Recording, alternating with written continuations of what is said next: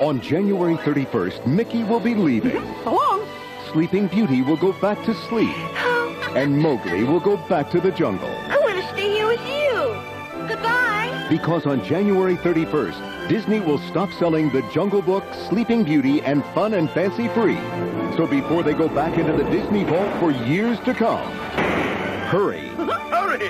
Don't miss your chance to own these magical Disney videos before they disappear. Hello, everyone. Welcome to the I Am Cannabis Sativa podcast. I'm your host, Dan Scotland.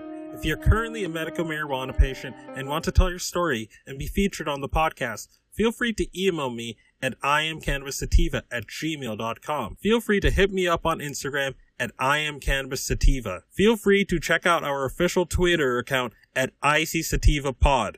You can also find and subscribe to our podcast on Spotify, iTunes, Anchor FM, Overcast, Radio Public, TuneIn, Stitcher, and the Google Play Music Store. Please rate and review us on iTunes, as rating and reviewing us will bump up the pod on their algorithm and put this project in front of even more eyeballs. If you like what we are doing, please become a Patreon supporter of the podcast and support us. Supporting us helps us keep the lights on, pay rent, pay for hosting, equipment, and travel. You can do this by going to www.anchor.fm/IamCannabisSativapodcast/support. You can also support me on Patreon at www.patreon.com/ICSativapodcast. You can support this podcast for as little as $1 a month. We also have a $5 tier if you are feeling extra generous. Howdy, y'all. Dan Scotland here, joining you from Legal, Massachusetts, the heartland of America. So, I don't have episodes. I mean, besides the sort of Talking Smack episodes, which I sort of discontinued, and some out-of-date episodes that no longer apply. I don't release episodes and then put them in the vault or whatever, like Disney does. But I do have a vault where I have unreleased episodes, and this is one of those episodes. So this is from the archives. This is 2017, the 2017 cannabis conference that I attended. Give me 1 moment. So this is archive audio from the 2017 Boston Cannabis World Congress and Business Exposition. So this is from the vault. I'll probably be dropping more things from the vault, as I feel like doing so. But I do have a couple of these clips I'm sitting on. This sadly wasn't the entire panel, but it was a good 25 minutes of it. It's about cannabis and cancer and cannabinoids for illnesses. Forgot the exact name of the panel, but I hope you guys get a lot out of this. And without further ado, let's get to it. Breast cancer cells, put them into a petri dish, adding CBD, and watching that CBD causes a programmed cell death, or what's called cellular apoptosis. And it's very interesting to see that CBD effect is really because of this gene switching mechanism. It's able to switch off the defective ID1 gene, which is responsible for the metastasis of cancer. So again, just very early stage tissue culture, petri dish models. If this could be proven out in human subjects, my gosh, we're really going to have a tremendous application for the therapeutic use of CBD here. Other research by Dr. Robert McCallop at University of South Carolina regarding leukemia cells. Similarly, he's put leukemia cells into a petri dish, adding CBD, and watching again as CBD is causing this programmed cell death or cellular apoptosis. Dr. McCallop's work really focuses more on the enzymatic pathways that CBD is able to activate,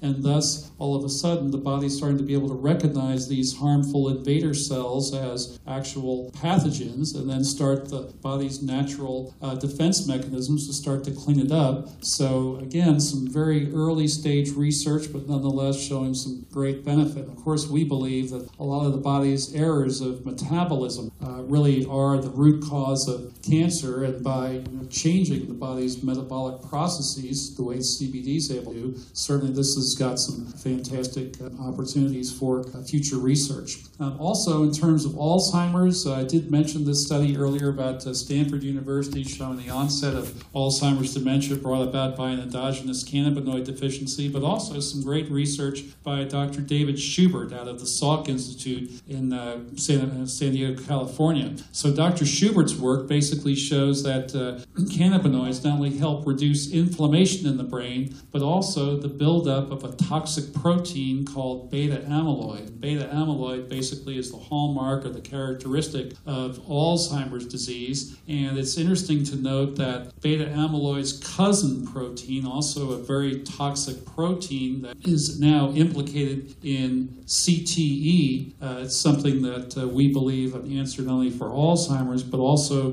this traumatic head injury in CTE can be attained through cannabis-based medicines. Anyway, we do have some links to some of these studies, those of you who are so interested. Now, looking at the biosynthesis of these plant cannabinoids, it's very interesting to see that the first cannabinoid that the cannabis plant develops is actually CBG or cannabigerol in its acid form, or what's called CBD or CBGA. And this CBGA can actually be decarboxylated, turned over to CBG, which is a new up-and-coming cannabinoid. I think over the next few years you'll hear quite a lot more about CBG, cannabigerol, some very interesting potential effects being researched. But as the plant matures, it can either develop CBD or THC or combinations thereof. Generally, the initial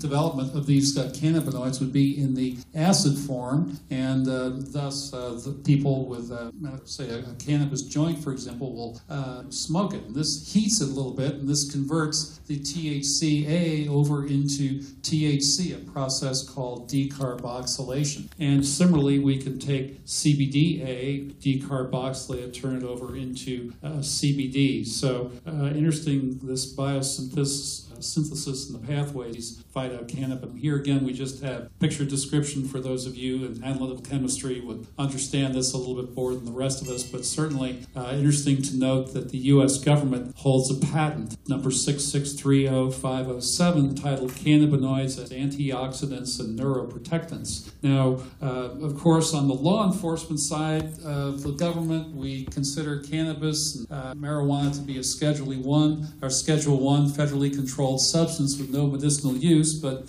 on the research side of the government, nothing could be further from the truth. And this patent, the research actually was started in 1999 by a team that included Nobel Prize-winning laureate Dr. Julius Axelrod. The patent was awarded in October of 2003, titled Cannabinoids as Antioxidants and Neuroprotectants. And here we see a wide range of potential applications listed in this U.S. government patent. And particularly interest is the little footnote in the abstract here showing that non-psychoactive cannabinoids, such as cannabidiol, are a little bit more preferable to use by the research community because you can give much larger doses without the toxic side effects. So myself, personally, I'm a little bit sensitive to THC, 3 to 5 milligrams of THC, and I'd be asleep right here on the couch for probably the next, 8, 10, 12 hours, that sort of thing. But, this morning I took 50 milligrams of CBD, and I'm doing fine. I'm up here lecturing and all the rest. So certainly this shows the potential application here, but really a wide range of therapeutic indications here. Of course, your neuroprotective side, you see benefit for your neurological diseases. We're obviously seeing this with children with epileptic seizure disorders, but potential benefits for Parkinson's disease, Alzheimer's, multiple sclerosis, PTSD, etc. But also on the anti-inflammatory side and what we relate to as metabolic syndrome patients, we really see a tremendous benefit for these patients, which are your heart disease, your cardiovascular risk, your diabetes, rheumatoid arthritis, and even certain types of cancer, we believe, are areas of the human body's metabolic processes. So certainly this patent and its research has a tremendous, far-reaching, profound implications, which we think are going to keep the science and research community busy for the next couple of 100 years. Well, let's go here now. It's interesting here to see that some of the medical markers that we usually go into the doctor, we have blood tests and the rest. And many of the doctors look for inflammatory markers, and those of you in the medical community, just to mention this, we see very elevated scores in many patients for something called interleukin-2, interleukin-6, things such as C-reactive protein, tumor necrosis factor, also p-tau protein is one, and certainly with patients who are on, let's say, 6, 8, 10, 12 weeks of CBD or cannabis-based therapies, these markers all seem to come back down into a much more normal range. And a couple of other markers to note, the A1C marker, which basically you go in and have a blood test. If you have this elevated A1C level, you're generally going to be considered a diabetic or at least pre-diabetic. We've seen some very interesting reduction in this particular marker without people changing their diet or lifestyle, just taking 50 milligrams of CBD on a daily basis. And we've actually had some diabetic patients be able to wean themselves off of insulin because of their use of CBD. A marker that kind of distinguishes what's called rheumatoid arthritis, what are called the ESR scores, your erythrocyte sedimentation rate scores, also have come down very nicely with patients who regularly take cannabis and cannabinoid-based products. So certainly this is something we're very excited about. We really think that there's some great answers here for the overall inflammatory situation in the community. And of course, neurologically, we see some tremendous benefit here. CBD basically showing to be the only cannabinoid to produce this concept of neurogenesis, so the regeneration or generation of new healthy brain cells, neural pathways. We have links to some of the studies in here, and certainly this is going to have a tremendous impact on the future of neurological medicine.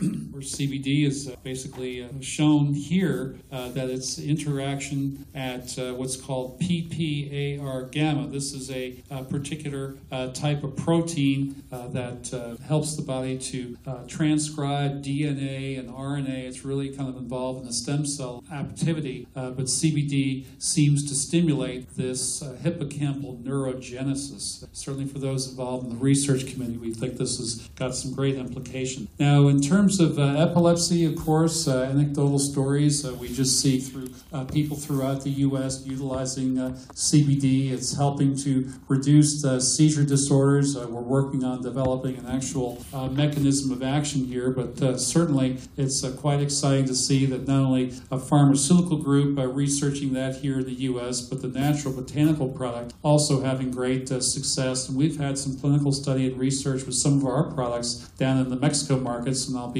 describing that here in another couple of slides. We're certainly looking very much forward to further research here, just showing that CBD has these tremendous effects in terms of helping folks. This year, more for the medical people, just an overview of the GW Pharmaceuticals epilepsy study, their protocol and the rest. This here is a young gal from Mexico, Emily Zoe, who's had a great bit of success using our products, and just a very small amount of CBD compared to what pharmaceutical group is showing. So this is actually one of our studies in Mexico, this Dr. Saul Garza and his research on our RSHOX product. And on the right side of the screen, the dark side, I put Dr. Oren Davinsky and his research on the pharmaceutical grade of CBD. And I think the first thing to note is the dosing, that they're giving between 25 and 50 milligrams of CBD per kilogram of body weight to these young children. So many of these children, 400, 500, 600 milligrams of CBD on a daily basis. And you can see on our side here, far lower dosing, 25, 50 milligrams per day. And certainly the pharmaceutical side showing a very nice reduction in motor seizures, 36.5%. But Dr. Garza's study showing a far more significant 86% reduction in overall motor seizures. And certainly nice to see that a good percentage, 17% of the children studied in our our botanical product were fully seizure-free after the study was over. Also interesting to note here the quality of life improvements, certainly things such as improved mood, cognition, etc. that seems to happen with the botanical side. And then looking at the negative side, your negative consequences, your side effects, certainly about 30% of the children on the pharmaceutical side showing serious adverse effects. We just have not seen any of this on the natural botanical side. So I think a good case could be made for the natural botanical product. And then the next couple of slides here, we have a second group, Dr. Aguirre, and his study on our products, again giving a much lower dose. But it's interesting to note that the quality of life improvements over here, some very significant numbers. And this is leading us into looking at studies for autism, because of course many of these children are experiencing all these developmental characteristics. They're not social, they're very aggressive with their behavior, and all of a sudden children on the natural botanical CBD, all of a sudden they start to interact with their siblings and start to see some wonderful quality of life improvements that we really don't necessarily see so much on the pharmaceutical side. So again, just to give a little comparison where we're going with all this, but certainly I think it's very newsworthy information for people. And I think another slide here that's kind of telling is before and after. If you can look at these EEG readings, you can see some of the before CBD, your EEG is very random, very scattered, a lot of what you might call mood swings and all the rest, and all of a sudden after CBD things smoothing out quite significant. Obviously if you're a trained neurologist you can read this a little bit better than the rest of us, but I think even for the lay person here we can just see some of the benefits showing on these EEG readings. And it's also interesting to note, as I mentioned earlier, many parents put a drop of CBD oil under the tongue of the child right in the middle of a seizure disorder, and all of a sudden the seizure comes to a and stops.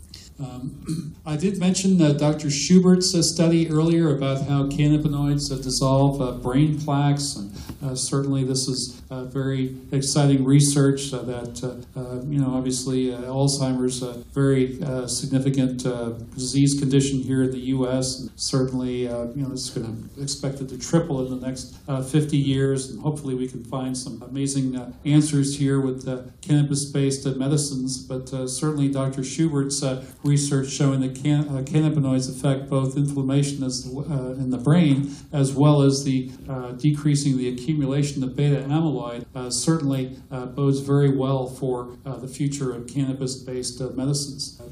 Then looking further at this situation, if you look at beta amyloid's cousin, the tau protein, Dr. Ann McKee at Boston University, currently she's examined 111 brains of ex-NFL football players, and 110 of them have exhibited evidence of CTE. And so certainly this is becoming the industrial disease of the National Football League. We see many people who play college football who've not actually gone on and played professional football, yet they're also experiencing, as they get into their 40s and 50s, evidence of this CTE situation, and certainly we'd like to think that cannabis is going to have some nice answers here. A couple of slides that I mentioned earlier, the Stanford University study, and just here you have some brain images where you can see what an Alzheimer's brain looks like versus a normal brain. And certainly we're very excited about the fact that being able to take things on the right side of the screen and move them back over to the more normal left side of the screen, bringing things back to normal situation would be a tremendous advent for us. Hard at work at some of the research to be able to go ahead and prove this out, but nonetheless these are very telling pictures, and this particular story is just something we're quite excited about. As I mentioned, later this afternoon, our pharmaceutical development partners will be here. Dean Pitcanis from Canna Life Sciences, again with 2 license agreements from our NIH to commercialize the U.S. government's 6630507 patent, and of course CTE, one of those issues. Dr. George Anastasov will also be here, our CEO of Axim Biotechnologies. This is a publicly traded company, ticker symbol AXIM. For those of you in the investing arena, certainly we saw GW Pharmaceuticals, which is a cannabis-based company that had started and originated over in Great Britain and London going back to 1996, 1998, came public in the U.S. in 2014, May of 2014, at $10 a share.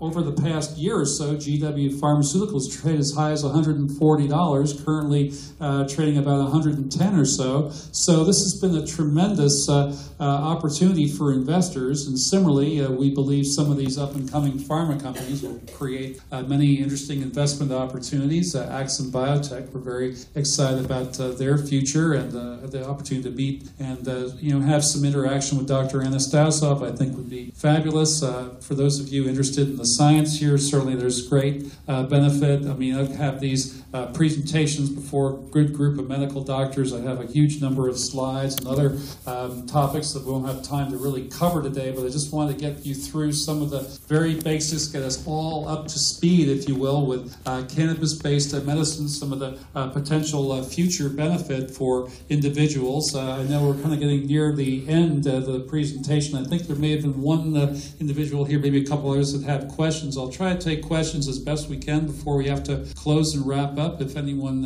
has anything to add. Ma'am, I think you might have had a question. Hemp was one of the number one crops that farmers used for livestock, touched all livestock, and was mulched into all the soil prior to it being outlawed. So it was in our food supply heavily. And when you're talking about deficiencies, we're probably working right now maybe on the 4th generation, 3rd generation, and we're seeing all these deficiencies, all these diseases that were not there prior to this going into law. So I would think that would be a real red light siren call that was in our food supply for that many years. For sure it was. It's so interesting to note that our livestock used to eat hemp, and of course they were getting cannabinoids, and then of course we'd eat chicken, fish, cattle, etc. And we would have much higher level of endogenous cannabinoids just from our food and our natural food supply. Of course, hemp seed being removed from our diets, unfortunately. It's also similarly at the end of World War II been removed from the Japanese. And they used to be the big suppliers of hemp to the U.S. Going back before World War II. It's so interesting that Japanese, there was never any dementia or anything like that going on in the country, and all of a sudden now it's been a couple of generations, and all of a sudden you're starting to see 4 to 7 million Japanese with this early onset Alzheimer's dementia situation. So yeah, it's really quite a problem. Well, I think unfortunately it's about time to stop according to our moderator in the back. Certainly apologize we weren't able to get to all the questions, but I think there is a breakout room. I can maybe spend a few extra minutes. Anyone who has... If you find yourself coming around often to my podcast and want to support our humble little project, there are a few ways that you can do so. Supporting us helps us keep the lights on, pay rent, pay for hosting and equipment, and travel. And you can do this by going to https://anchor.fm/IamCannabisSativa-podcast/support. You can also support me on Patreon at www.patreon.com/ICSativa-podcast. You can support the podcast for as little as $1 a month. We also have a $5 tier if you're feeling extra generous. Additionally, if you wish to get in contact with us, you can leave a voice message on Anchor. You can do this by going to www.anchor.fm/IamCannabisSativa-podcast and click the send voice message button, and I may just play it on a future episode. You can also call and leave a voicemail at 617-466-9389. That is 617-466-9389,